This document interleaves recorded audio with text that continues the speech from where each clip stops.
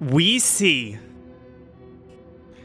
a sequence of moments lifted carefully from Guard's fractured mind. A stump of elderwood is sundered and extracted in shards. The tree is now dead forever. The millstone will devour it quickly. Geckos skitter past Guard's post on the edge of the glen.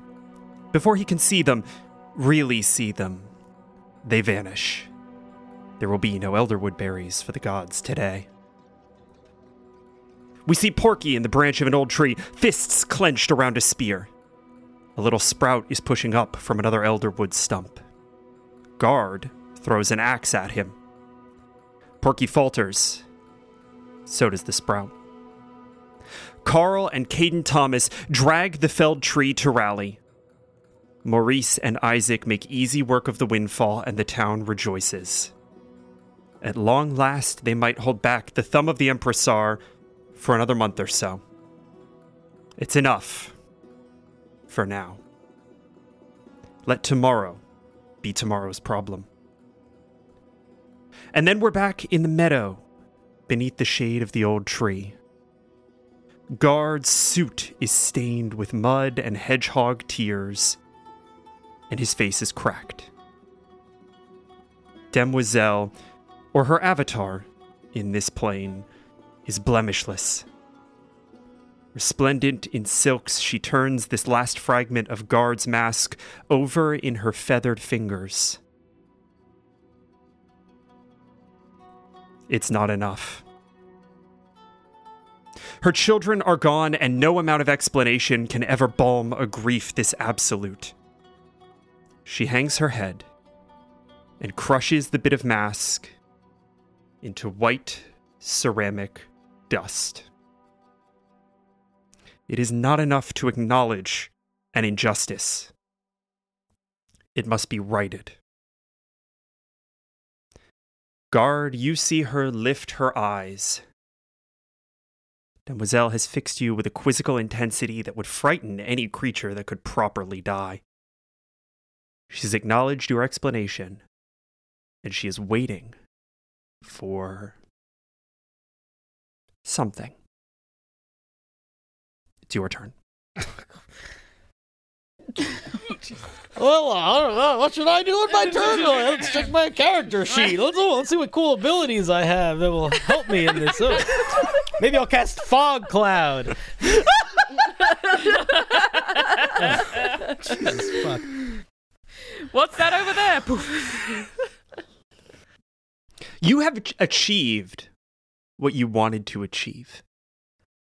You came to this place to demonstrate to Demoiselle that the Empressar existed, and in our last session, we caught a glimpse of Guard being uncrated before their holiness. But the long tail of that memory, the chain reaction kicked off by this mission, was one of violent destruction of the Western Wields. She understands that you, Guard, were not acting of your own volition, and that you and Isaac and the rest cannot be put specifically to blame. But as I said, it is not enough to simply acknowledge an injustice. You see the grief flare in her eyes again. A calmness that had pervaded her demeanor in this place cracks a little as she crumbles the bit of ceramic. And you see her for what she is. A desperately grieving mother. Guard is going to look down at his hands and at the axe at his side. I do not know how to give comfort. What would you have me do? Can you give me the first roll of what may very well be our last session in Arc 2?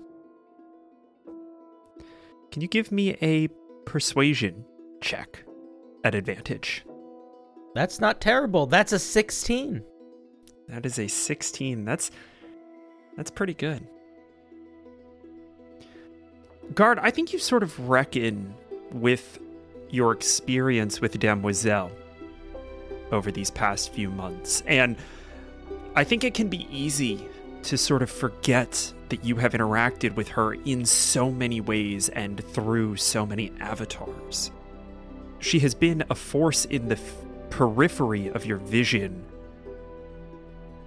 looming death just out of sight in the Western Weald. She has been the thing that led astray the creatures of the forest and Mel and almost June.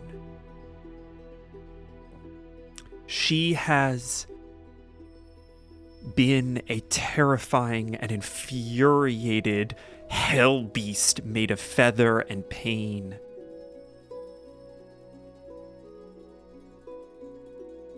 And now you get to greet her in a moment of supernatural calm, where your magic meets hers and finds her in a moment not of denial, not of anger.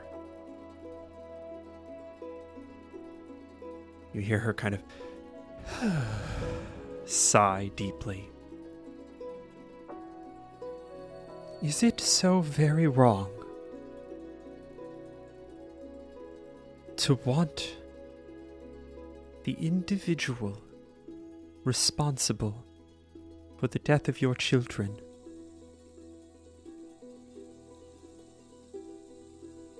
to be removed from the world? I wouldn't think so, no. Would that help? I know that it won't bring them back, but it might stop it from happening again. If you can quell the storm that is happening, let me be your axe. And with that, we are going to move to our next turn. 3 snarling weasels close in around Isaac and Sphinx, who stand as the only protection left for Harissa, racked with fitful slumber. She is unconscious, hanging on with 1 hit point and clipped to a maximum of 13. Mr. Sphinx is faring little better, hovering around 5. As per usual, it's all down to Isaac. And Isaac, kimono-clad and shield-borne, is running low on options. Hungry jaws gnash in all directions. The bite of the undead, driven by an insatiable jealousy for life. There might be some of the Minehead boys left in the harpy-like husks that circle and screech. But these beasts have nothing left of life in them. The first pounces. The fight is on. I swear to fucking God, that's a nat 20. Ew. That hits. That definitely hits. Is it towards Isaac? It is towards Sphinx. Wow. Is this... So this is a new combat round? There's a new combat round. Isaac, you still have... yes, you went I'm gonna and... put my shield up. Yeah, use your fucking shield. That's disadvantage on this attack. Yes. Good. Double nat 20. Get the double nat 20. Well, I did not get the double nat 20. That would have been immaculate. But I did get a 16. Does a 16 hit? 14 plus proficiency bonus. Oh, that hits. So it is a 6 It's a 16, matches. 16 even. Yeah, it does hit. Ah, damn it. Whew. Damn it. How much damage? 7. Oh. I've made a note. He's still standing. The shadow beast roils, lunges, and sinks its teeth into Sphinx. Poor Sphinx. Is he in the jaws still? Like he's being held there? I think he manages to throw it off. This is not a grapple. Just sort of like a Jack Russell with a rat, like. I do actually need a strength save from Spinks. Oh, a strength save. Okay. He gets a +3. Let me do this for you. A 12. 15. Nope. No problem. Spinks is still standing. He shrugs off the Shadow Beast, and we move to the next one. Having seen the shield being thrown, which does clip the first Shadow Beast, preventing the crit, this Shadow Beast, this weasel, is going to go after Isaac. Isaac does a 14 hit your AC?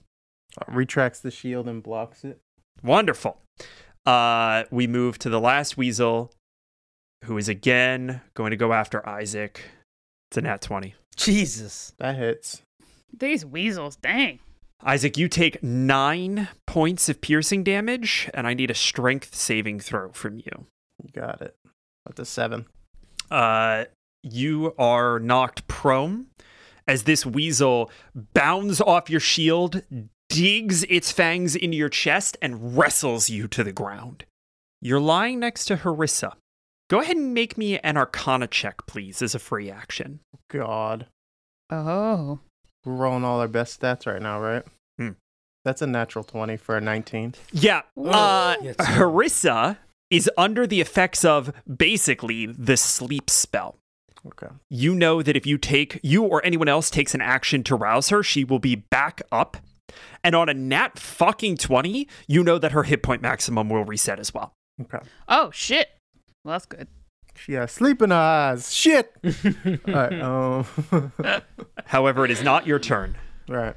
And as we cut from the Shadow Beast, we move to a space of infinite darkness. In Demoiselle's roost, a veil of inky blackness shimmering with memories of death, we see June. She's sitting just beneath a hole in the wall. Her moss-covered dress is silvery blue in the soft nighttime glow of the mushrooms that line the trees and walls of the afterlife. She leans over a ledge, looking down into the infinite void beneath her. Mel is down there, somewhere, and she calls to him. Her voice carries down into darkness, muffling the distant sounds of the smoke spirit crashing over and over into the barred doors of the conservatory. Mel, could you please make me a wisdom saving throw at advantage? That'll be an unnatural 20. Dirty 20. These rolls, we are going hard today, boys Let's and go. girls. Mel, the vision of Branvir choked by blood-red vines clogs your eyes, and you blink hard, wrenching them open into a darkness that you cannot see through.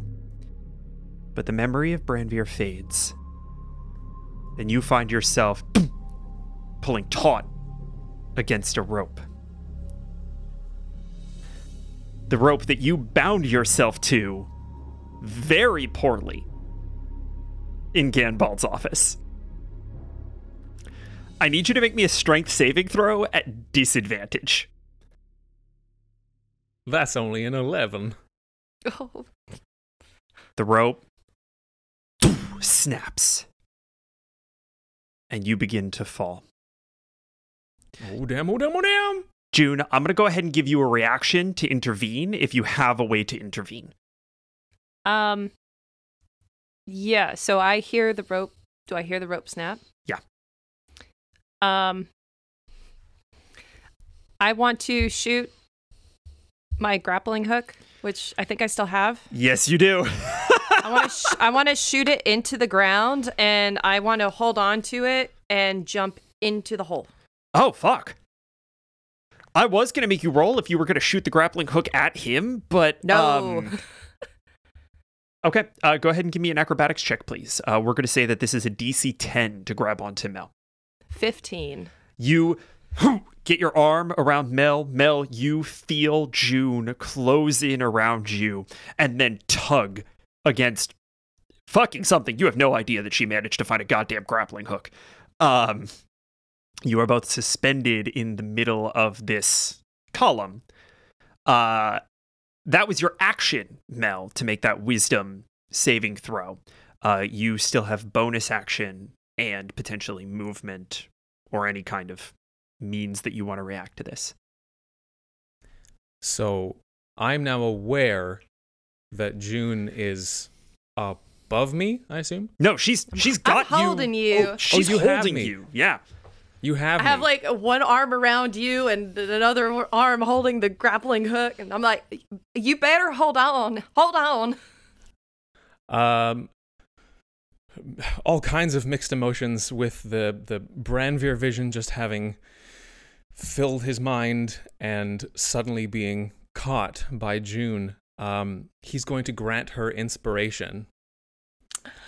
And he says, all you need is deep inside you. Trust your heart, because I do. And June's just going to turn bright red, like her whole face just turns the same color as her fur. Oh, fuck me. All right. Thank you. And the two of you hang there momentarily in the darkness. We'll roll a little strength check for our smoke spirit. Passive perceptions from the both of you. 13. 13. You both hear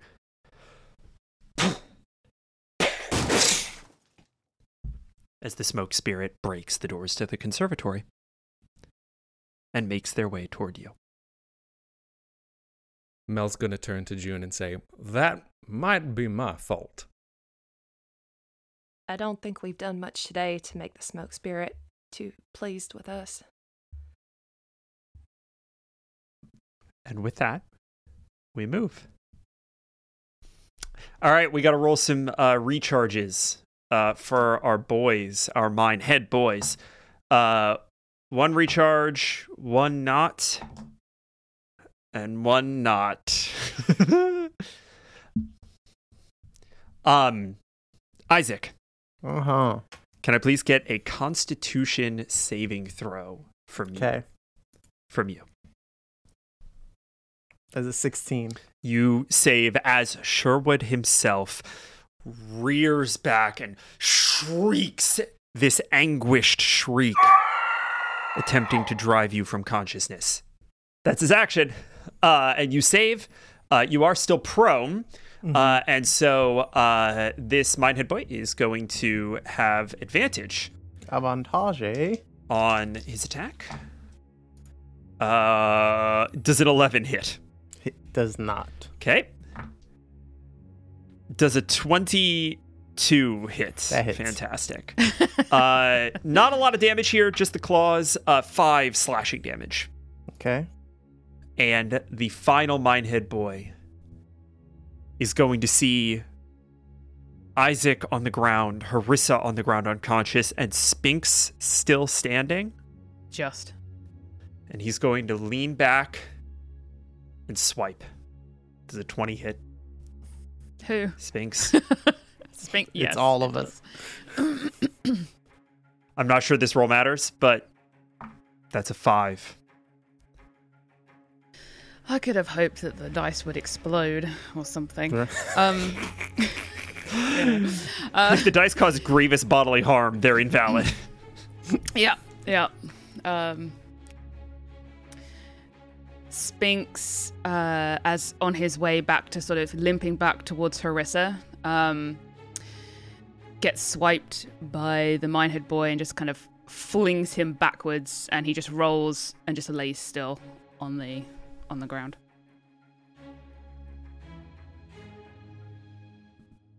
And in that moment, we rejoin June.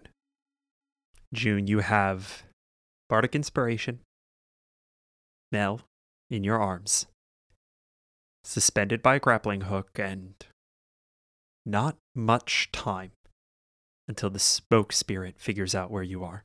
You have no idea where the rest of your friends are and how they've been affected by Demoiselle, whom you narrowly missed dying to. What do you do? So I'm not 100% sure how grappling hooks work, but isn't there like an automatic like zzz thing? I will give you you can get back up to where you were as your movement. No check, nothing required. 30 feet of movement, you're back on the ledge standing with Mel.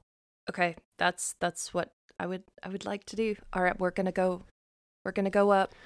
Step 1, you're back up. We might want to prepare ourselves if the smoke spirit is kind of pissed. Yeah, I don't know exactly what we'll find up there, but I think together we can handle it. And you make it back up to the ledge. At the top of this ledge, you see faint light from the hole where the clock was that Demoiselle pushed off of this wall. You can poke your heads out and see what's happening down on the ground, or you could turn and find the hole that you entered from, about a 15-foot jump away, back into Ganbald's office. What do you do? So there's a hole. There's another hole? 2 holes. One through the screen that you entered into, and one that is not crazy big. It's where Demoiselle punched through the wall, causing the clock at the front of the building to fall off and down into the crowd. So there's a hole to the outside and a hole a little further away back into Ganbald's office. But then there's a third hole. I guess you could that go we just straight came out down. of. Yes, you could go straight down. You don't know where this goes or how deep it goes or what's down there, if anything. You There's could so many absolutely go holes. straight down. So many hole options. We went from shafts to holes. Shafts to holes. Which technically they're all holes. But, And pipes. Yeah. Do you know where anybody is, Mel? All I know is there is some mighty commotion going on outside that I can only imagine has something to do with Demoiselle. I don't know what could rip a hole through the side of the building like this, but I would imagine she could. Well, let's take a peek, and I'll go over to the hole in the wall that looks down towards the town. Can I see any of my friends? Yeah, go ahead and roll me a perception check. And she'll reach her arm back to Mel to, like, she doesn't want to fall in. Can you hold my hand for a second? I gotcha. 13.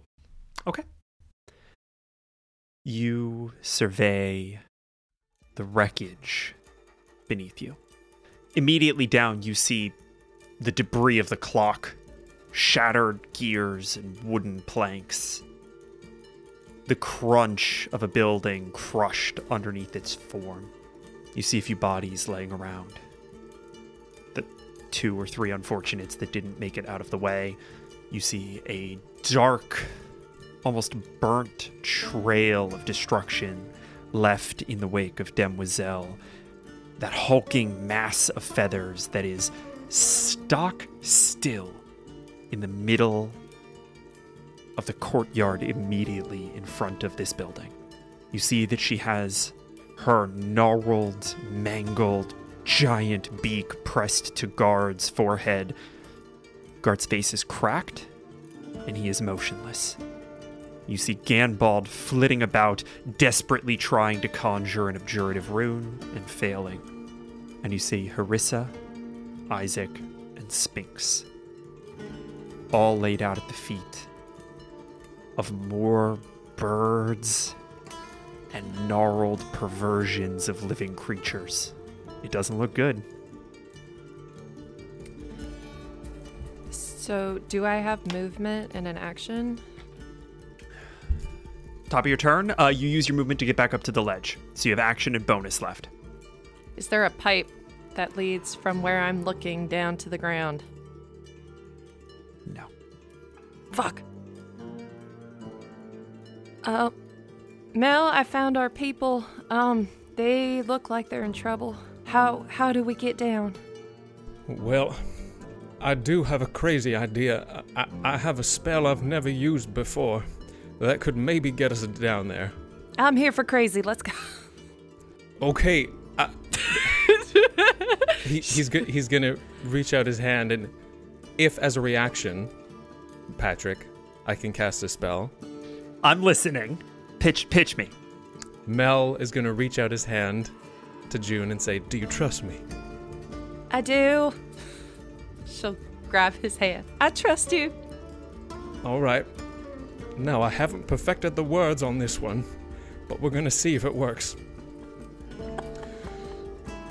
Gently falling like a cloud. We'll see if this is allowed. Fucking amazing. He's gonna cast Featherfall on the two of them. I am so mad. No one has I'm ever. expecting him to start singing like something from Aladdin. I was very ready. No one has ever tried to convince me to just fully break the rules by writing in fiction poetic verse. Meta lyrics are clutch right there. I love Fuck. it. It's a compelling argument when So you make good. it in game. It's a really good. I don't think I can say no because it's in the fiction now. Here's what I am gonna say. I will let you cast this spell. I will let you cast this spell in place of June taking an action here. Could you please tell me what Featherfall does? Choose up to 5 falling creatures within range. A falling creature's rate of descent slows to 60 feet per round until the spell ends. Lasts 1 minute. If the creature lands before the spell ends, it takes no falling damage and can land on its feet, and the spell ends for that creature. I am going to actually pitch you on a different approach, slightly different approach. If the two of you jump out and free fall for June's turn, Mel, at the top of your next turn, I will let you cast Featherfall as your standard action, and you will both make it safely to the ground in 1 turn. If you cast Featherfall at the top using this slightly goofy reaction, the cost is going to be that it will take you somewhere on the order of 8 rounds to get down. I dig it. I think Let's go. I think Let's go. narratively, how that works is he reaches for the magic, he says the words, and they jump, and the magic doesn't kick in right away because it's a new spell. I think that's exactly right. And the two of you at the end of June's turn are trust falling like 300 feet. Oh God! Oh God! Just tail whipping through the air. And with that, we move to Ganbald, who drops his rune. And in a moment of silence, turns to see Isaac fall. And June and Mel fall. This isn't working. Maybe I need to stop fighting it. Wait a minute, what the hell is Guard doing? And it is at that moment that he realizes that Guard has cast Contact Other Plane. And we see Ganbald in midair cross his legs and land gently in a meditative pose. That's going to be his turn. Harissa, Yes. how you feeling? Sleepy. Yeah. So Harissa is still unconscious, but Spinks. Isaac. He's gonna start crawling slowly towards Isaac. Isaac's beating the weasel, just punching the weasel in the face. Isaac, come closer. Little I'm getting occupied. cold. Oh, Mr. Spinks! Reaches his hand Isaac. out. And Sphinx is gonna reach over to Isaac and kind of like pull himself and like kind of nuzzle him and say, Isaac, could you tell Saffron that I love her? No, you're gonna tell her yourself, buddy. Hold on. I don't. Will you promise? He holds Mr. Sphinx's little claw. I promise, buddy. Thank you. Thank you. And as he's saying thank you and sort of relaxing, he just slowly disappears. And that's the end of my turn. It's not, actually. I need you to make me a Constitution saving throw. Oh. I'm physically shaking. I just want everyone to know that. A 14? Harissa, you wake up. Oh no, and that's the first thing you see? Fuck! I think Harissa probably like bleary-eyed, just what is, and she'll kind of look over and she'll just see maybe the haze of a color just she thinks she sees disappear, and then she sees Isaac. Are you laying next to her as well? You're kind of there? Yeah. What? Oh my god, what happened? Oh god. And then she sees like the weasels and and everything else sort of looming as her vision gets better. Oh god. Oh god. What do we do? We're everybody's doing something really important. We're just holding the line. Mr. Sphinx gave it his all. What? I'm sorry, Harissa. Saffron. What? He's gone. What do you mean? Gone? What happened? Isaac still has his hand like gripped around it and no longer their hand. He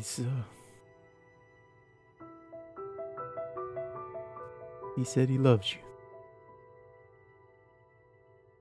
You see her face kind of change from a confusion to a shock, a sorrow, and then just finally fixing on a rage.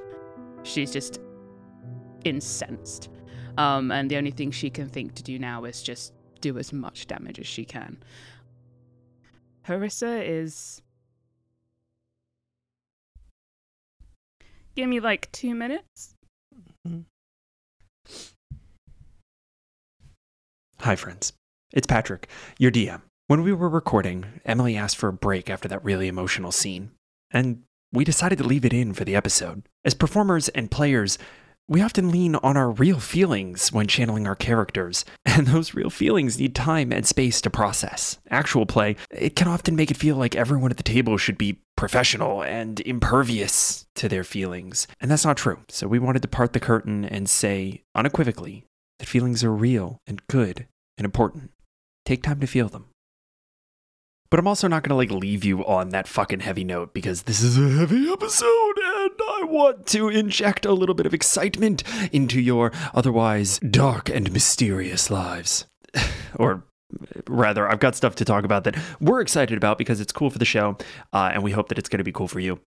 As we wrap up Arc 2, They'll Need a Crane, we're going to have a couple of episodes in between Arc 2 and Arc 3. The first of those episodes is going to be per the format, our rallying interlude, where our heroes are going to once again get a slug of magic items, this time created by you. And if they weren't created by you, you're probably not a patron. You should go to our Patreon, sign up for almost any of the tiers. You're going to be able to submit homebrew magic items, patreon.com/unbalanced-encounters. We're also going to be doing some level up. We're going to be handling some big changes that happen with Guard that I'm extremely excited about. It's a very fun episode, but it's going to be a little bit of housekeeping before we move the story along. Then, for an episode or two following that, we're going to be doing the first of what we're kind of calling short stories. Little campaigns, the first of which is going to be set in the Rally universe, where a couple of us and some special guests are going to get to play in a short campaign. After having Sayer on for Arc 2, They'll Need a Crane, we love the energy that guests bring to the show, so much so that we don't just want to limit ourselves to one guest over an entire arc. We want to be doing a lot more of these short stories, going out, grabbing you, and having you join a game with us. So if you're at all interested in ever being a guest on Unbalanced Encounters, a great place to start is to follow us on TikTok, Unbalanced Encounters, or join our Discord at discord.unbalancedencounters.com, or of course, join as a patron on our Patreon. So again, the next couple of episodes are going to be the Rallying Interlude and this short story that we are extremely excited about. More information on that soon.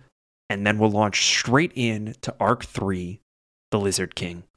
Thank you all so much for being on this journey with us, and I will let you get back to this extremely hectic episode with a lot of deep feelings and things that are good for listening in your ear holes. Okay, I love you, bye! Isaac, it's your turn. Isaac takes that same hand, and for the first time in a long time, he drops the shield, grabs onto his axe with both hands, and swings at the weasel. That's a natural 20. Oh my! Let's Is Boom! Isaac, Funnel that rage. the first time you pick up your axe with both hands, if it hasn't been this entire game, it's been since the first combat. You wrap your hands around the hilt, rise to your feet, and bring it down on the skull of this weasel. Go ahead and roll me damage. It says 7 plus 10, so 17. 17. Yeah. Isaac, in one swing, how do you kill this thing? Like I said, he's also getting up at the same time. It's just all one quick movement as he realizes what transpired in 6 seconds, basically. Gripping the pommel of the axe to the point where you can kind of hear the stress in the wood of it. He screams out loud, just a guttural yell, and it's as if the skull of this creature was made of cotton as he just cleaves completely through it. If it could feel anything, it did not feel the end of its life. Wisps of shade and exploding feather peel away from the head of your axe as you cleave this thing in two, and it disintegrates into a bluish black cloud. Isaac looks, just tears in his eyes, veins just stressing out of his face. He's just gonna shout at all of these quote-unquote death symbols. He's just gonna try to intimidate them. Yeah, hell yeah. Go ahead and roll me an intimidation check at advantage for that nat 20. Okay, Pat, you're not gonna You believe me. didn't. You're not gonna believe me, Pat. You didn't. Oh my god. Is That's that the my- third in a Another row? nat That's my 20, third nat baby. 20 in a row. It's never gonna happen again. I'm using all my luck, Yeah. apparently. Isaac, what does this sound like? Similar to the Thunder Smite, that like you see it, and then a couple seconds click in, and then like thunder just, and it's not words. It's literally like just frustration, anger, his own grief, his own sorrows, just all coming out at once. and like nature, just in a shocking boom of power that, you know, humanoids in this world could not fathom to have, but only your environment and nature can fathom. And just and it's to the point where his neck, you know, those neck like veins start popping out, and just he a normal person would probably pass out from shouting this hard, but it's just him letting out all. Everyone saw him cry earlier in his grief. This is him with Harissa, joining Harissa in this anger, in this rage. And we flash back. Fuck! Fuck you! God damn it, Patrick! Leave us in our grief for 1 minute, please.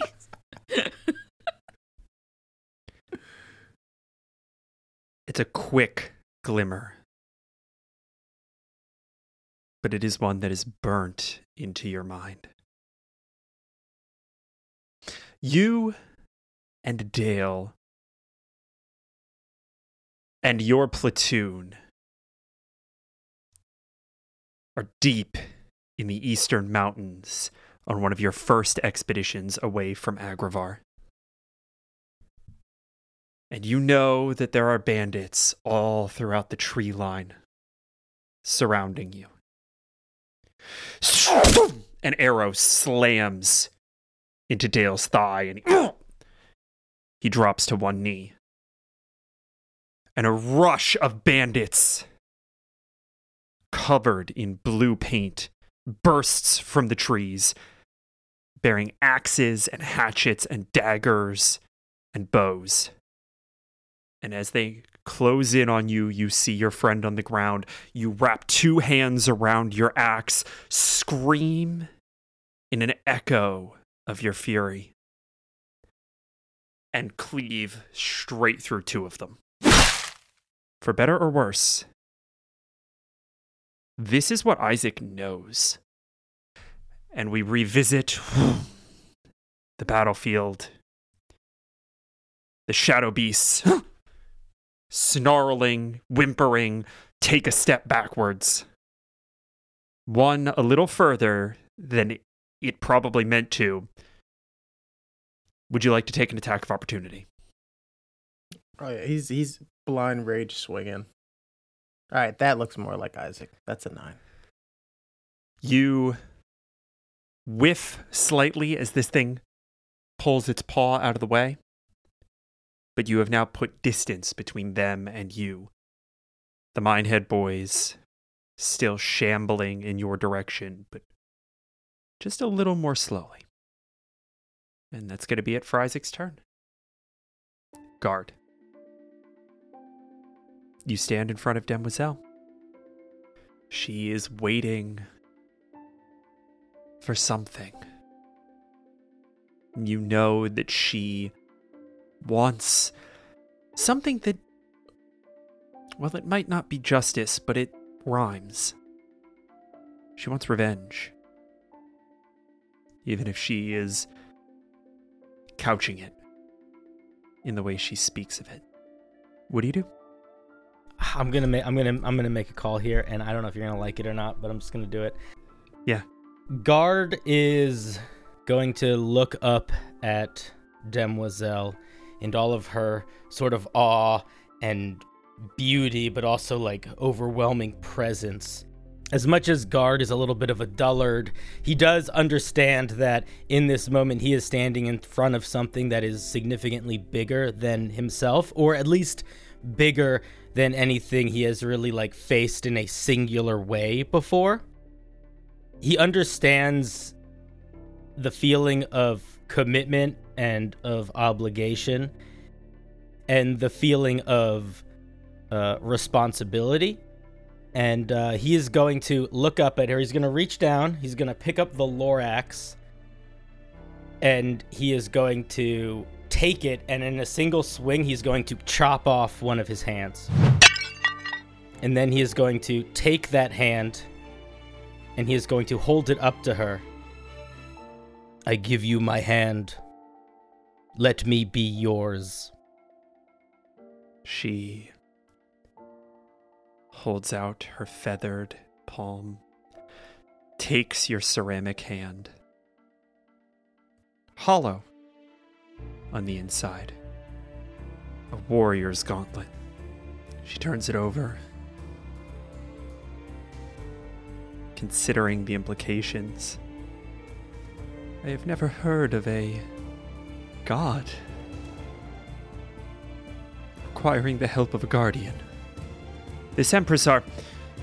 You will bring them to ruin, yes? If it will help you, if it will help this place, if it will help my friends, yes. And with her other hand, she reaches out, grabs the edge of your ceramic mask, and pulls it away. Then be my vassal. I will wait here until the job is done. Guard, you feel something twinge in your ceramic body as the baseplate comes away. Behind it, nothing but smooth, polished stone. And your filigree that had been glowing with an ambient lavender dies. What manifests in Guard as he gives up his guardianship of the Western Wields in exchange for a promise made to a god? The blues and greens that sort of emanate from Guard and that he has been drawn to in the past fades. And it is replaced with something older and darker. Wisps of shadow and blood start to ordain his armor, refilling that empty filigree with twisting bone and feather as it makes its way up his ceramic plating. Does Guard get a new hand? I don't think so. I think that it stays a broken stump. And I think, at least for now, his face is just gone. It is just a smooth, blank, polished stone that has these almost like marbling ripples of red going through this dark, almost black silver stone. Guard, I need you to please change your subclass. I would like you to please change to Path of the Zealot. Okay. And you see Demoiselle hold your hand close to her chest and say, "The Western Wields are unfortunately too weak for me to be of much use for you in them, to say nothing of going beyond their borders. But I can offer you one boon. Should you fall to axe or arrow, I will ensure that my guides bring you here. Then together, we will send you back as many times as we need to finish this. And in the end, Guard, you found what could quell the rage within her.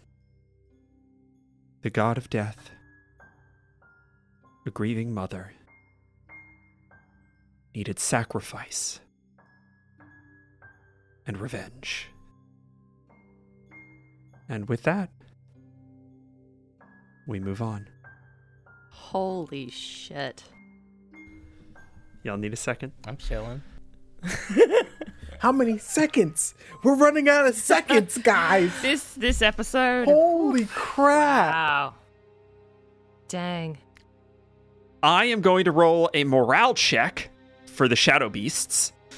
Oh, yeah. If this is a 10 or under, they are going to retreat.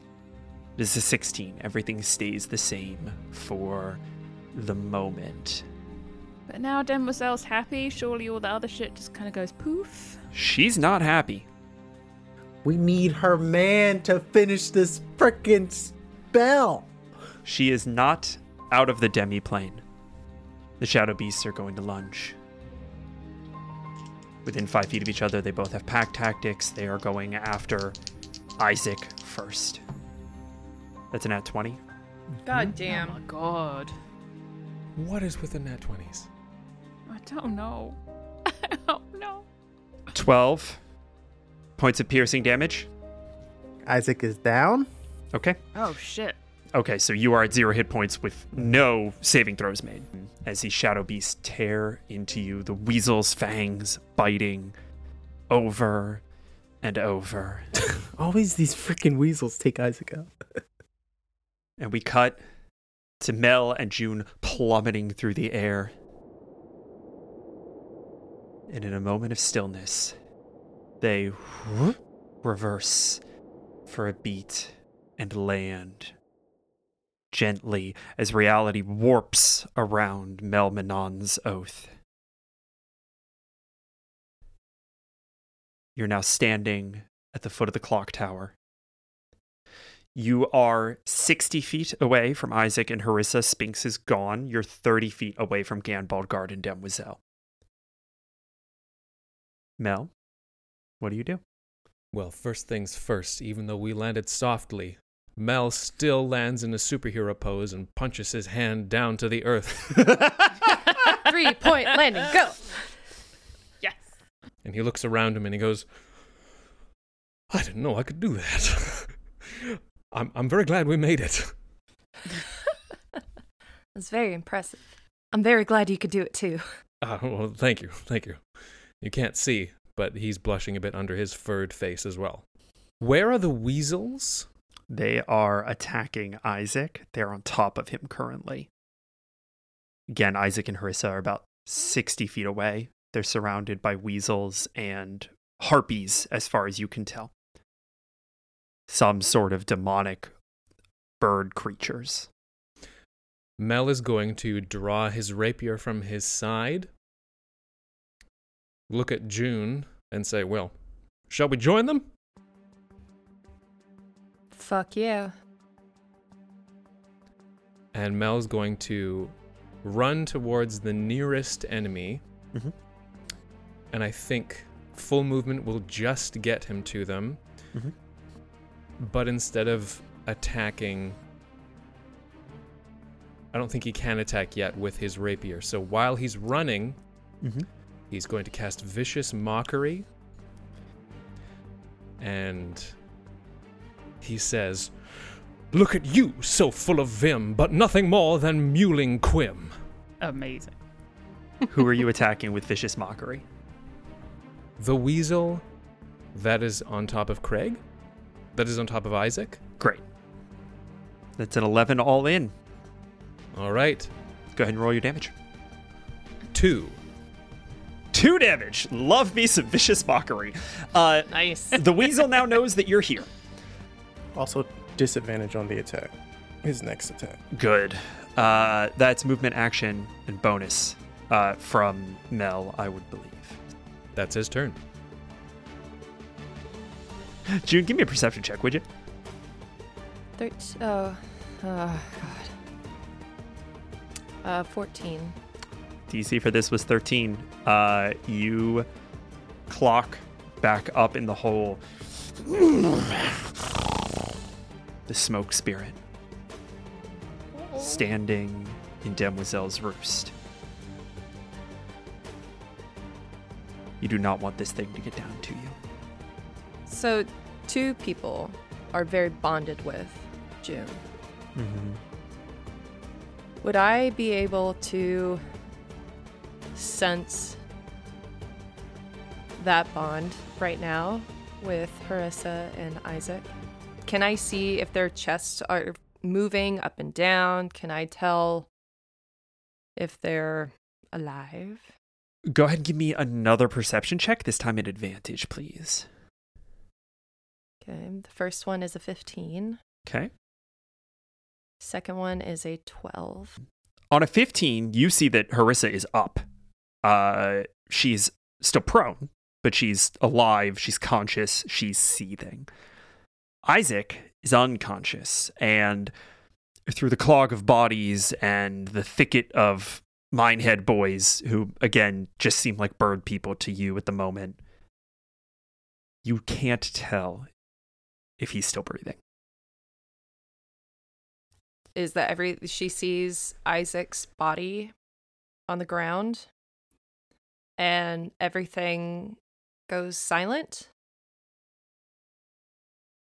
and slows down, and she is going to, they're 60 feet away. She's going to spend a bond and cast and do Step of the Wind to make it over to Isaac for her movement. And she's going to swing her quarterstaff two-handed at whichever weasel is closest to him if it's within hunting range. I want to be fair here because it just occurred to me that none of us have checked this. Harissa, Yes. had you redistributed good berries since your last long rest? I think the last time she gave out good berries was when Spinks gave some to Reevesy, when Reevesy was down. That would have been. So I think she still. That would have been has- after this long rest. That would have been after the Yeah. previous long rest. So she has some, I think, still. Okay. She has like 8 or 9 or something. Okay. I wanted to put that back on the table for everybody to be aware that I think is your only source of healing at the moment. So, June, if you would still like to use your quarterstaff, that's fine. I just wanted to make sure you knew the sort of options on the table. No, her main thing is gonna be getting Isaac up. Okay.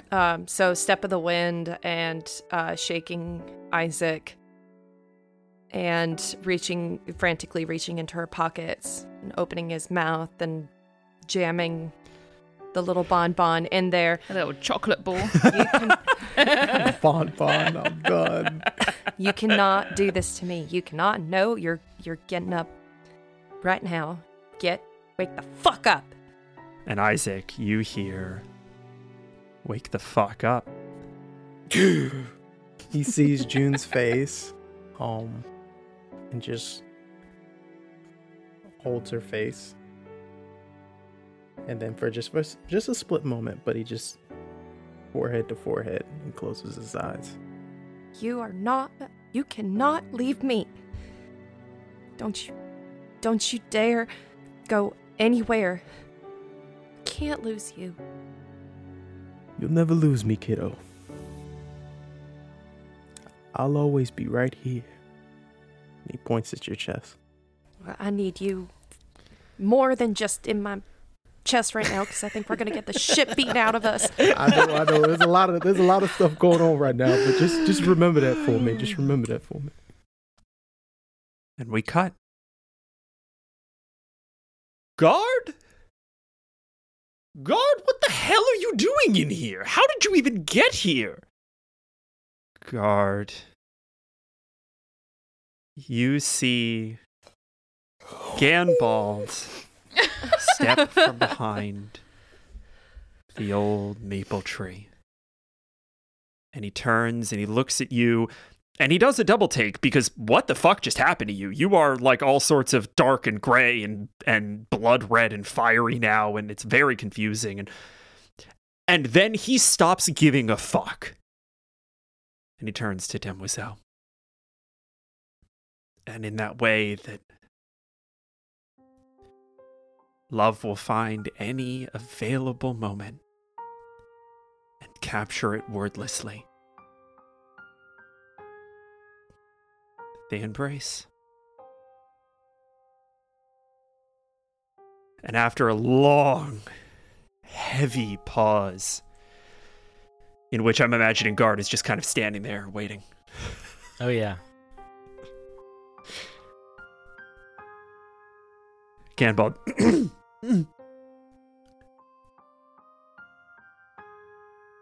Demi, how?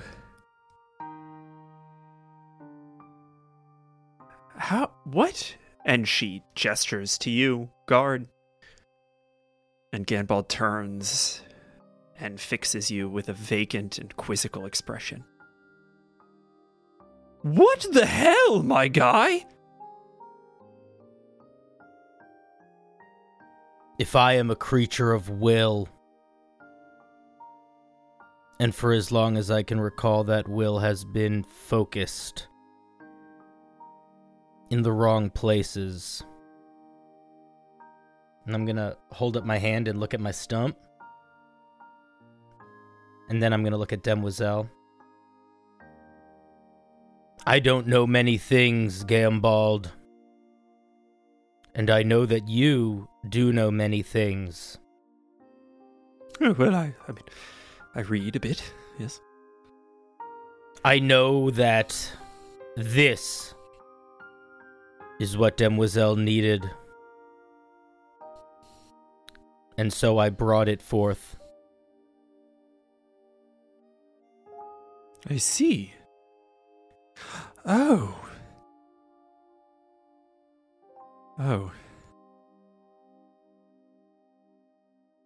And he turns back to Demoiselle and he says, Darling, I'm sorry that I couldn't help you grieve in the way that you needed. But if this is what you need, then you and I shall hold this space until it is done. Can you send me back? They nod in perfect synchronicity, and Demoiselle starts to kind of gesture in a way that you think she might be casting some magic, and Ganbald kind of gestures for her to slow for a moment and says, Guard, if you might do me one last favor, I'm going to be here for some time. I'm not letting her go again. Someone needs to look after the shop, as it were. Offer it to Mel, if you would. Tell him I have full faith that he'll be able to keep things moving. He knows how the routine goes, and I'm sure he'll be busy looking for Jonathan's shell anyway. He is one of the most trustworthy creatures I have ever encountered. Guard's gonna look to Demoiselle. He's gonna pick up his axe and sort of hunk it over his shoulder with his one hand that's left. Thank you for trusting me.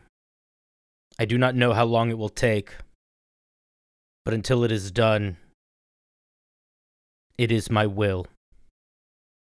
She fixes you with a stony expression. Don't let me down. And two clawed fingers extend, and you feel yourself falling, weightless, back into your body. And you slam back into the ceramic. Faceplate gone, hand gone, body hardened into slate with dark, void filigree. And with that, we move to Saphra. It's a fucking whiplash here. Right. Dude, it's my 6 a.m, so I need y'all to understand. This has been a lot. Yeah, huh? Been a lot. All right. What's the sitch? Where are the weasels? And where are the boys? They're all right in front of you. How much distance between each of them? Are any of them close together? They're all close together. All right. I still have 2 bombs left, basically. Oh gosh. Blow him up, blow him up. Yeah. Remember those bombs I had and I got stabbed in the back and I couldn't use them? Yeah. I still have those. I've been thinking about this. I've been thinking. I ruined! I don't want to hurt Isaac and June and Mel, obviously, in these explosions. Here's what I'm going to give you. All right, lay it on me. You don't know this, but we are effectively out of combat. Their morale is going to break momentarily. Oh, Do it. okay. Who cares? Okay. Right. What I'm going to give you is we can act kind of outside of initiative here, such that Mel and June can ensure that Isaac gets out of the way. Here's the thing. Okay. The Minehead boys are not going to listen to you. Did I figure it out that they're the Minehead boys? I can't remember if I did. You recognized at least Sherwood, yeah. So, your trade-off here is that you can use one or both of these bombs. But any amount of damage that you do to the weasels, the Minehead boys are going to be subject to, potentially, if they fail their saves.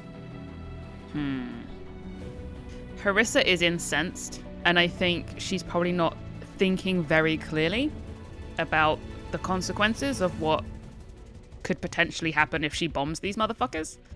So I think she is just going to launch one bomb into the sort of middle of them to try and kind of like get a good radius. I would like you to please roll me a D4, first and foremost. You're going to catch both of these weasels, and then you're going to catch this D4 result -1 of the Minehead boys. Could I make that a -2 if I throw my shield? Yeah, fuck it. Yes. I got a 2. Holy shit. The things I agree to. Yeah. Why do I say yes to things? Cause it's cool. We think of cool the shit. shield is the shield is too fucking good. I just can never say no to the goddamn shield. Hey, man. Ain't nothing wrong with that. What was the save on this thing? Oh my god, I can't remember. A million. 2d6 10-foot radius. DC 13 dex save. Oh, okay. There you go. Cinder was right. They both take full damage. 2d6 each. Who are the weasels? Yeah. Yeah, boys. I love that Dim was. They're like in their plane, and they're like, "Yeah, everything will be fine." 2 seconds later. Here's what I think it is. Go ahead and roll me damage, because I need to know how this goes first. 9. Okay. Here's what y'all see. June, you grab Isaac's arm, heaving him up to his feet, as Harissa, in a blind fury, lights one of these rock bombs filled with gunpowder and just rolls it into the crowd in front of you. Mel swoops in, seeing that this thing is going to absolutely take out all of you. Tip of the rapier, whips it up toward the weasels. Grabs June by the arm, pulling all 3 of you forward. Harissa, you scuffle to your feet and get just outside of the radius. In the fray, all of you shove Minehead boys out of the way, and the bomb explodes, doing 9 points of damage each to both of the weasels. They are not down. How? They hadn't been hurt. Vicious Mockery was the first damage on the one. That's true. I one-shot one of them, but the other ones are still undamaged. So we are going to go ahead and say that in the midst of all of this, I am going to give Mel an attempt to swing on these things. I think Mel is probably the closest. So Mel, if you would like to do an attack, see if you could finish them. How close is everyone in respect to this cluster of enemies? At this point, they're getting pretty far out, right? Beyond that sort of 10-foot blast radius, so we'll say 15 feet away. Perfect. Read my mind. Mel is going to look around and make sure everyone is out of the blast radius. well, the second blast radius after the first blast radius just happened. He spreads his feet a little bit to get some purchase on the ground, and he looks at the crowd of enemies, and he says in a strong voice, "Skies grow black as danger looms, while echoes crack with thunderous booms." Nice. And he casts Thunderwave. Oh, fuck yes. Yeah. What's the save on that? It is a con 14. Oh, wow. One saves, the other doesn't. I think it should be half damage for the save. Yep. And for all the faileds, they all get pushed away 10 feet. Phenomenal. Very cool. Boom, boom, motherfucker. That's 11 damage. One immediately disintegrates into smoke. The other whips past Guard's head. Guard, as you come to, and you see this thing beam into Demoiselle's tangle of feathers and vanish. And as you come to, you see Demoiselle's beak harden into the same stone that you are now made of. And it creeps up her face beneath the feathers as she sets herself to wait. And one by one, the Minehead boys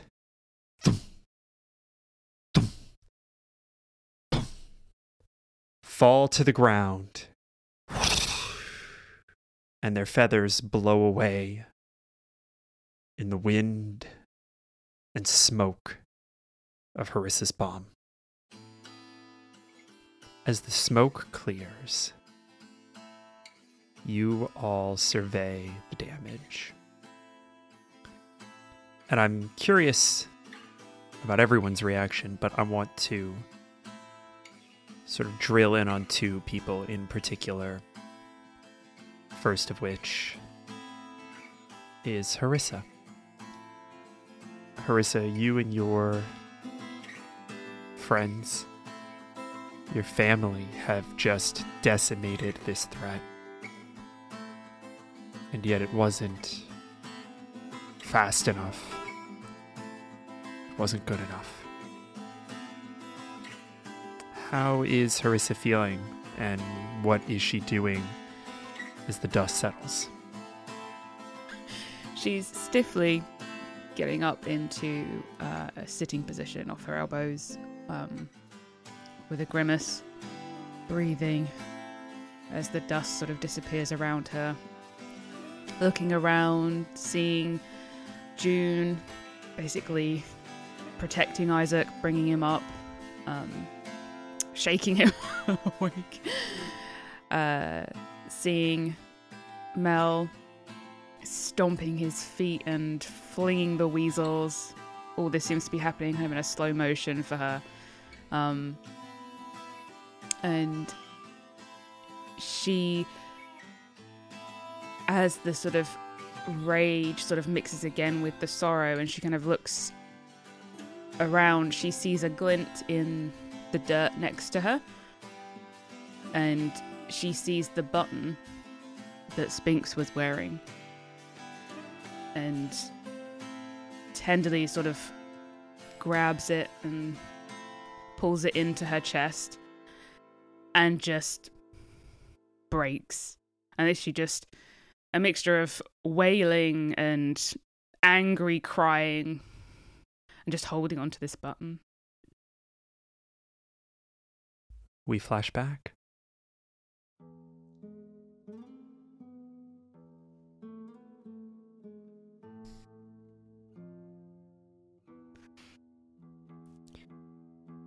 You are holding on to a stuffed Mr. Spinks, dressed in a dress that was definitely not made for this doll. And it's the first time that his eye has ever come off. Came off as you were sort of tugging the dress down over his head. And you are sitting on your bed crying. And Granny Rosa walks in, immediately sees what is wrong, takes the button and the doll and your head into her shoulder. Says, "Everything can be put to right, Safra, my little jewel."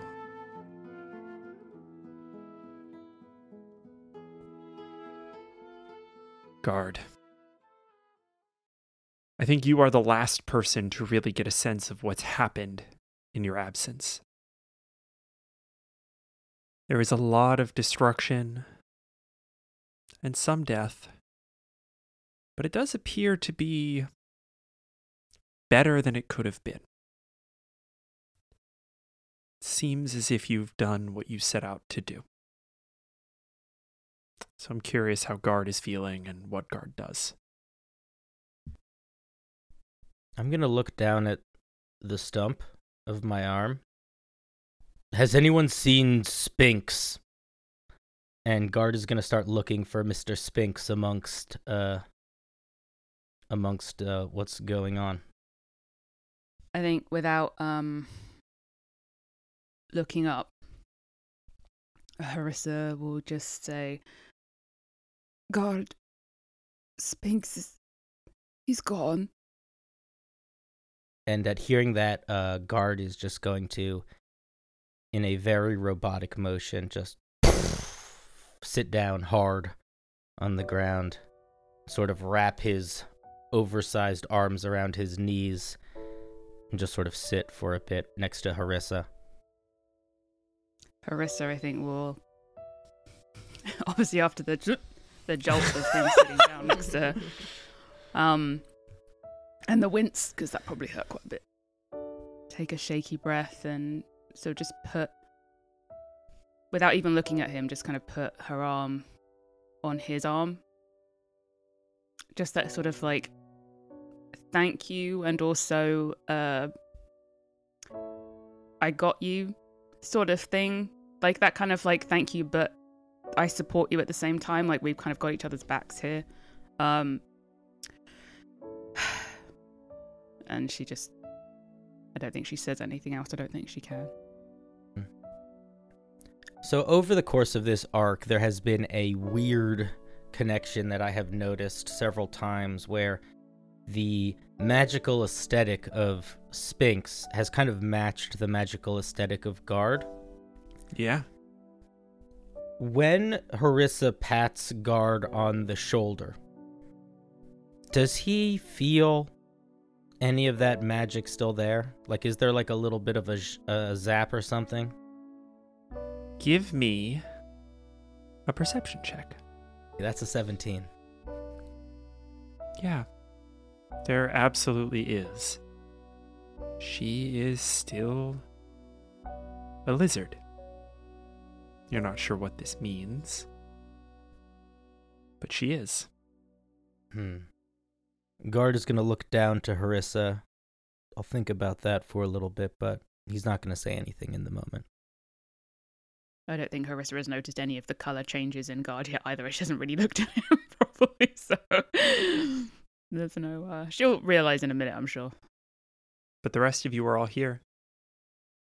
And I want to open up the rest of the scene to anyone else. This is the first time in a while that you have all been in the same place. Can we see where the smoke spirit is? Funnily enough, no. So, did we do it? I think so. I talked to Demoiselle, and I think there is a lot of work left to be done, but I think we've done as much as we can here. What? But where's Gambald? Can't just leave this. Look at this place. Gambald is with Demoiselle. They have decompression to work through. Melmanon. Yes. I have to say, I would be remiss in my duties in this place of rest and relaxation if I did not ask if you all are okay. I've been better. Yeah, just a couple scratches, nothing little. Maybe No. a bath or something. I just need to Yeah. stretch. I think I threw my hip out earlier. Oh shit. Oh yeah, that's gonna be sore. Melmanon, when you say that, do you mean it? Well, yes, of course. I must confess, before, it was just part of, I don't want to call it my ruse, but I was just following orders. But now, when I ask it, I have grown fond of all of you, and I genuinely care if you are okay. I do not mean us. I mean this place. Melmanon looks up at the tower and looks around and sees the street and, I assume, some people sort of milling about and looking at what's going on now that things have quieted down a little bit. Yeah, heads are starting to poke out. Yeah, absolutely. And he doesn't say this out loud, but he has this feeling of he's never really felt like he's found much of a purpose before, but he suddenly realizes I'm actually very useful in this place. I've never been able to feel like I was as useful as this, and he thinks particularly about that memory that he recently saw of Branvir and how we failed him. And so he says to Guard, well, yes, I care very much about this place. Gambald is going to be gone for some time. He asked that I offer you the role of warden of this place, to take on his responsibilities in his stead, to make sure that this is a place of rest and relaxation.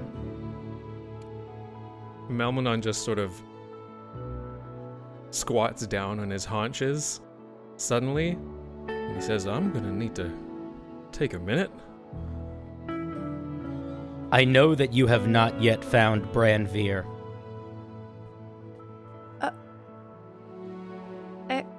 Actually, I might have found something about him. And June's gonna pull out the torn sheet from the book. He's still here. Melmanon quickly gets up and goes over to June, and he looks at the paper, and he just looks up gratefully at June and says, you did it! It all in a day's work. It all went according to plan, right? All according to plan. And like a one of the like mantles breaks. Mel, Fuck's you sake. glance at this piece of paper and see a couple of things.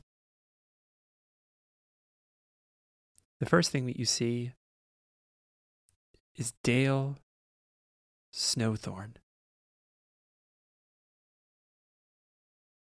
How could you have forgotten?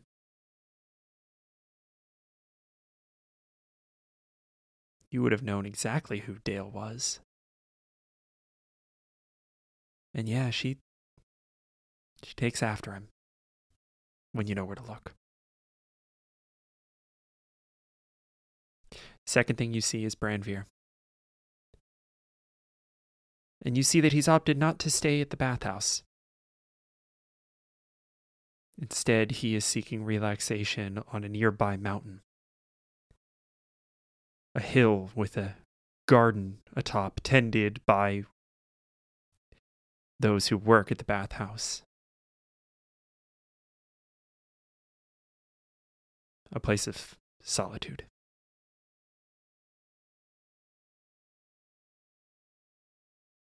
That's why you couldn't find him. He wasn't anywhere you'd think to look. Melmanon just breaks out in a big smile and starts shaking his head, looking at the piece of paper. And he starts laughing a little bit.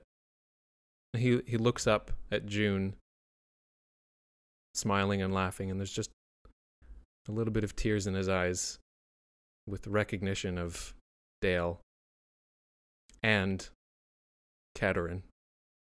That certainly explains some shit to you. It also raises like 80 other questions, but it explains at least one thing. Oh, yeah. Are you okay, Mel? Yeah, I think for the first time in a long time, I actually, I am. He sort of shakes his head a little bit. And, tell me, you were looking for your folks too. Are they in the ledger too? Did you find? Isaac points to the ground. And you see the Minehead boys just lying there. We found them. It's all good. Congratulations on your promotion. Oh, well, thank you. I guess I feel a little underqualified. But hey, I guess we'll just have to learn on the job, right? As soon as you say learn on the job, Reevesy scampers out from the front door. Hey guys! Big trouble in there. Smoke Spirit is on their way down the elevator, and they seem pretty upset about something. And I figured you guys were all entangled in the brouhaha out here, and I figured I should come out here and warn you that the Smoke Spirit's probably not going to be too happy about what's going on. Wow, that is a big assumption, Reezy, that you think we did all this. No, I mean, I just figured you were involved because, you're physically in the proximity of the damage. Well, we could just be innocent bystanders. But at the same time, yeah, we should probably get the hell out of here, guys, honestly. If that thing's pretty pissed.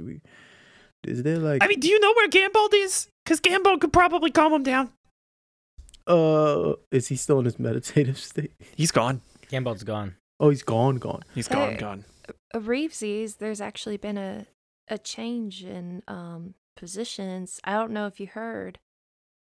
I don't know where I would have heard. I was in the process of talking to Gouda Stoneend about whether or not I had been imbibing the Parrowberry wine. Turns out I hadn't. I'm not really sure what was going on there, but I'm glad we got it all sorted out, all the ledgers straight.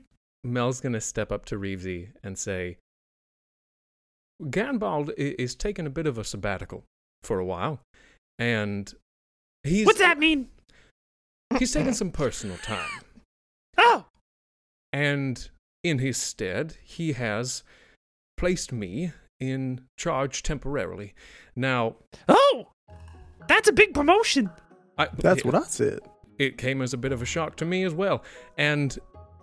while I feel I will be able to get the lay of the land, I could definitely use some help, and I find that a second-hand position is now available beneath me, and I must say, I have not appreciated you, Reezy, for all of your talents. Yes! And if you would accept my apology and my job offer, I would be most appreciative. Best lieutenant ever. Mr. Lapignon, I really don't know what to say. Do I have a choice? I've kind of just been doing what I've been told. You absolutely have a choice. You can... Then I choose yes. Well, I'm very glad. I love that for him. I love that for him so much. I'd be very grateful to be able to help out around here, and honestly, I feel like the whole Gaiden operation was faltering a little bit without the leadership. I feel like I don't want to put on airs or nothing, but I feel like we could be making a few changes to improve the efficiency of the operation, and I'm very excited about this, Mr. Lapignon. Thank you for the opportunity very much, sir. Yes, Reevesy, you and I are going to clean up this town. Wonderful. You should maybe start by talking to the Smoke Spirit, who I think is probably trying to kill you specifically.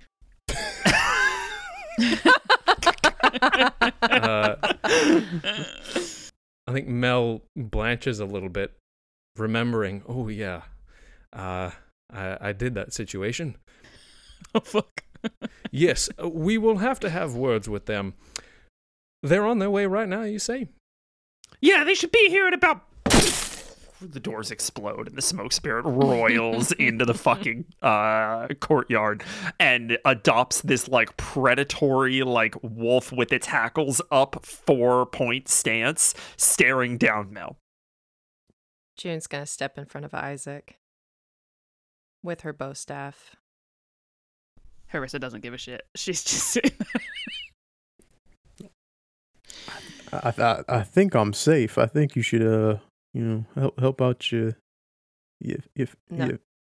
nice-eared friend. I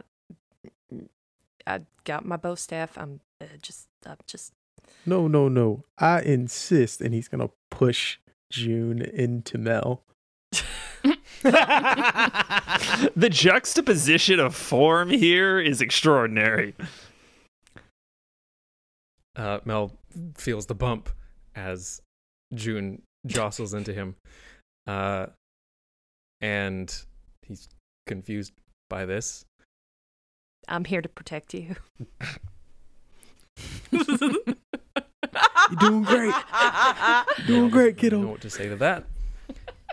He suddenly realizes he's still holding his rapier, and he looks at the smoke spirit, and he sheathes his rapier. And he just holds his hands out to his sides, palms forward, and says, "My friend, I have wronged you. I was acting selfishly. I was acting on what I thought was good, but I acted rashly. You did not deserve that disrespect. Now, there are many things that you and I need to talk about. There will be time for that later, but right now I want to make sure that you will not harm these good people." Make me a persuasion check, please. A 12. The smoke spirit cools, straightens, eyes you over, then looks behind them to the body of Demoiselle, turns to Guard. What does it read on Guard's face? I don't think Guard has a face to read anymore, but I think it's more reading his stance. Sure. I think Guard is standing with purpose. I think Guard feels very self-assured in this moment, and is standing almost at attention. Okay. The smoke spirit bows to Guard, and then turns and takes up A Sleepless Vigil by Demoiselle. And I think with that, I would like to jump forward a little bit and see if there are any kind of final scenes that you all want to undertake in the afterlife. I think Harissa has a couple of things she would like to do. I think the first one would be, I don't even know if Mel would know, but she would want to ask, what happens if you die in this place? Where do you go? There are still things that I do not know about this place. As I said before, I have not been here as long as some people, and I'm no Ganbald yet. But I do know that you cannot die in a place where you have already passed through death to get to. I suppose as we weren't dead to begin with, I don't really know where to start. Whether Sphinx is somewhere here or nowhere at all. From what little I do know about the relationship you shared with Spinks. It transcends this place and even the transition from life to death. If I were to hazard a guess, I would say not that Spinks is somewhere right now, but something tells me Spinks is not gone. I don't know what tells me that. But as I said, you cannot cease to exist here other than through Demoiselle or Ganbald's wards, which are quite terrifying, and I would like to learn more about those. Which, by the way, as far as you're aware, those wards are still active on that elevator. I will have to look into that. I'll need to talk to no the one mechanic. used that. I forgot to ask Gambald for the garage door password. Can't get into your own office. We don't talk about that room anymore. I just like the idea of one of those like yellow sort of like cones just next Yeah, to the out of order. the door, just like out of order. Yeah. Permanently. I think Harissa, somewhere deep down, it's hard through the grief at the moment, but I think somewhere deep down she agrees, as she kind of this spark of a knowing that he's just somewhere out of reach, and she doesn't know where that is yet. So your words have reassured that little bit of hope in her, and you kind of see her sort of nod slowly and sort of a little side smile, I think she manages, just in a sort of thank you. And I think after that, and she's going to head out, and with that little piece of ribbon that Ariel gave her, she's going to take that ribbon to the meeting point that she was going to meet Ariel at. Mm-hmm. And she's just going to tie it to somewhere obvious and walk away. And that's it. She's ready to go home. I've got a couple of things. June wants to go to Isaac. And well, first she goes to Mel and asks if she could borrow that piece of paper. Mel, you just know where Branvir is now, so you don't need it anymore. And brings it to Isaac. Hey, what's this? What's this, kiddo? When I was looking for stuff on Branvir, I happened to also find out a little bit about my daddy being here. Oh. Okay. And she'll pass the paper over to him. Isaac holds on to the paper. And she's shaking, and big watery eyes. We missed him June, by like a June, day. June. And he's gonna take the paper and he crumbles it. He was here. It's okay. I didn't even know that I wanted the chance to say goodbye. And then when I realized I had it, and then it was gone, I don't know what to do with that. What do I do with this? I think I have an idea. Mel's going to poke his head into the room and say, June, could I have you? Could I speak to you for a moment? Oh my goodness. Yeah, Mel, you can have me. I mean, I'll go with you. I'm coming. I'm on my way. All right, where are we going? There's a little garden that I wanted to show to you, and I have a gift for you. A gift? Yeah, it's I've put it there. So shall we walk together? All right. And Mel's going to take her to this little sort of oasis of a garden that isn't open to the public.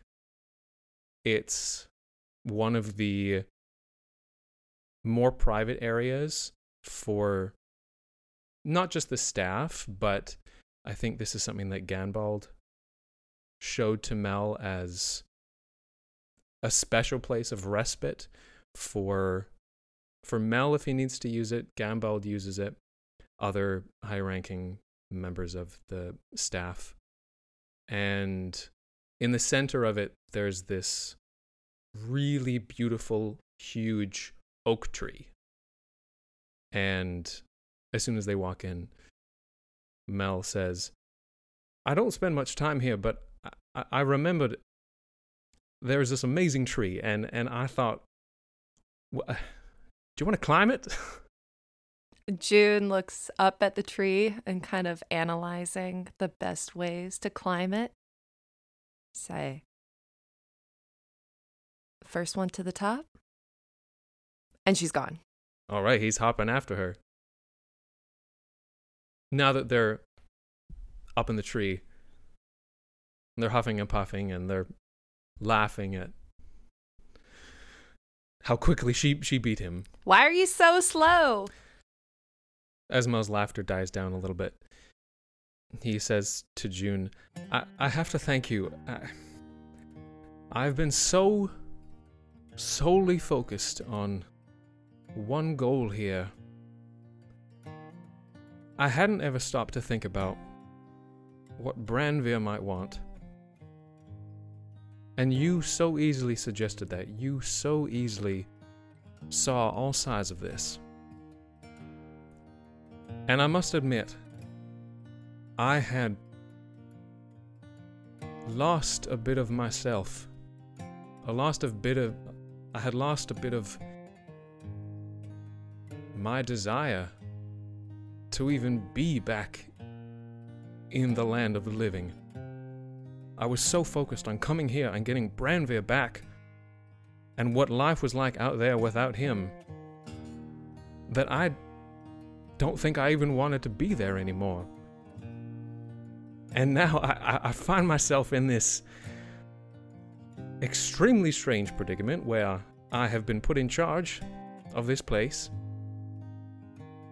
And now, as soon as I have that job, I find a reason to want to be back in the land of the living again. And, I'll come right out and say it. That reason is you.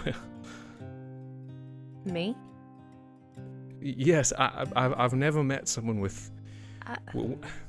Well, I've only ever met two people, besides you, with that same sense of empathy and thinking outside yourself. Who was that? Well, there's no easy way to say this. I knew your parents. I think. You knew my parents? From here? Or from the living world? From the living world. I didn't know them well, but I knew them enough to respect them, and I can plainly see they have passed on all of their greatest attributes to you. They were pretty great. I wish I'd gotten to know them better. I was... You know, I think that's what I've been struggling with a lot recently, is I feel like they were so great and I was such a shit sometimes. But, I know what it's like to miss someone so bad that you get kind of blindsided. I know what that's like. even if I wasn't willing to admit it to myself. So don't feel bad. You wanted your friend. And it sounds like you might have a chance to, maybe when he's ready, to reconnect with him. And I won't lie, it would be kind of nice to see you in the real world. But, now you got this job, and I have something to look forward to when I come back. Mel's gonna hop up to be on the same branch as June and hold out his hand and say, "Now, don't you be coming back here too quick. I want you to take care of yourself out there." I mean, you've seen how we live. Yeah, y'all are. I don't know. I can't really promise that. It's a bit rough and tumble out there. Yeah, that's true. But take care of yourself in here too. I'll go ahead and come out and say, I mean, I'll miss you. And thank you so much for everything you've done for me and my family. And she'll give him a little peck on the cheek. And then we transition Uh-huh. to the bathhouse. Uh-huh. All of us Okay. at the bathhouse. Okay. Are there grapes on the shield? There are grapes on the shield. Okay. Amazing. We are having could we have like a barbecue or something here, or just a little feast? Yeah. And sipping on some tea. Mel, I'm assuming, is supervising or hanging out as well.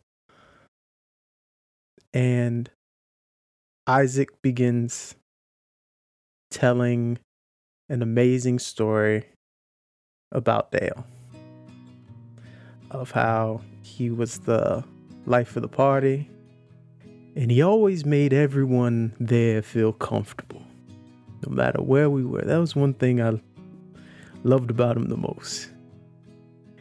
Whether you were a stranger or his closest friend, you always felt welcome. Then transitions to talking about, now I didn't know Mr. Spinks that well, just met him, but can I say that little so-and-so, he could make you chuckle, make you laugh. Wear And the he hell was- out of a dress. Yes. Fashion sense out of this world.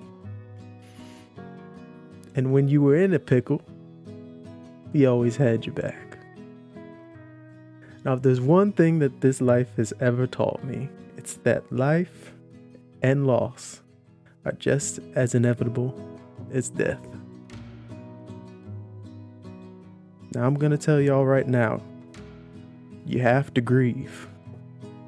Everyone grieves differently, but try and do it the way you can. But now we've learned that the same world is where those souls get to try it life anew. So how about we head back home and make sure that next try is worth it?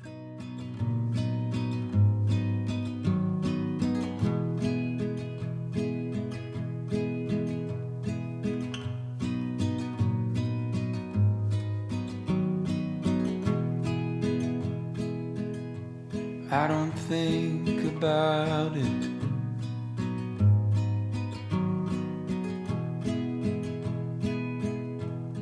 About you leaving me.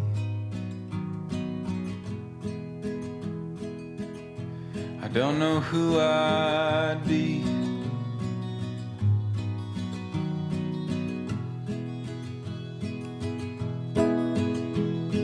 Would everything we built just turn to broken leaves? I don't think about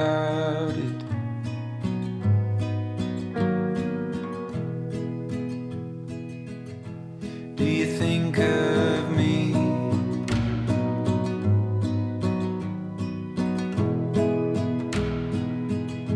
Walking out that door,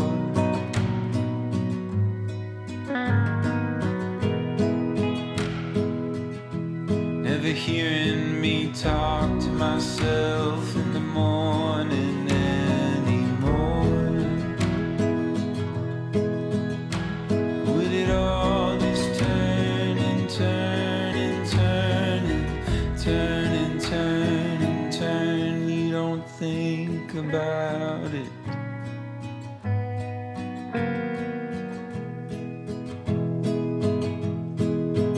Maybe it scares you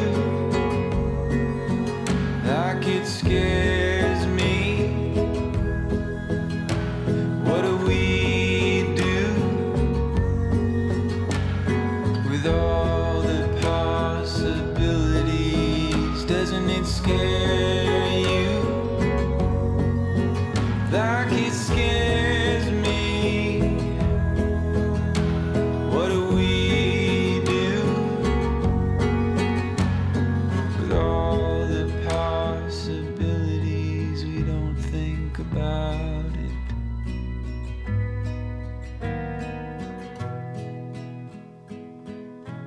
We don't think about it.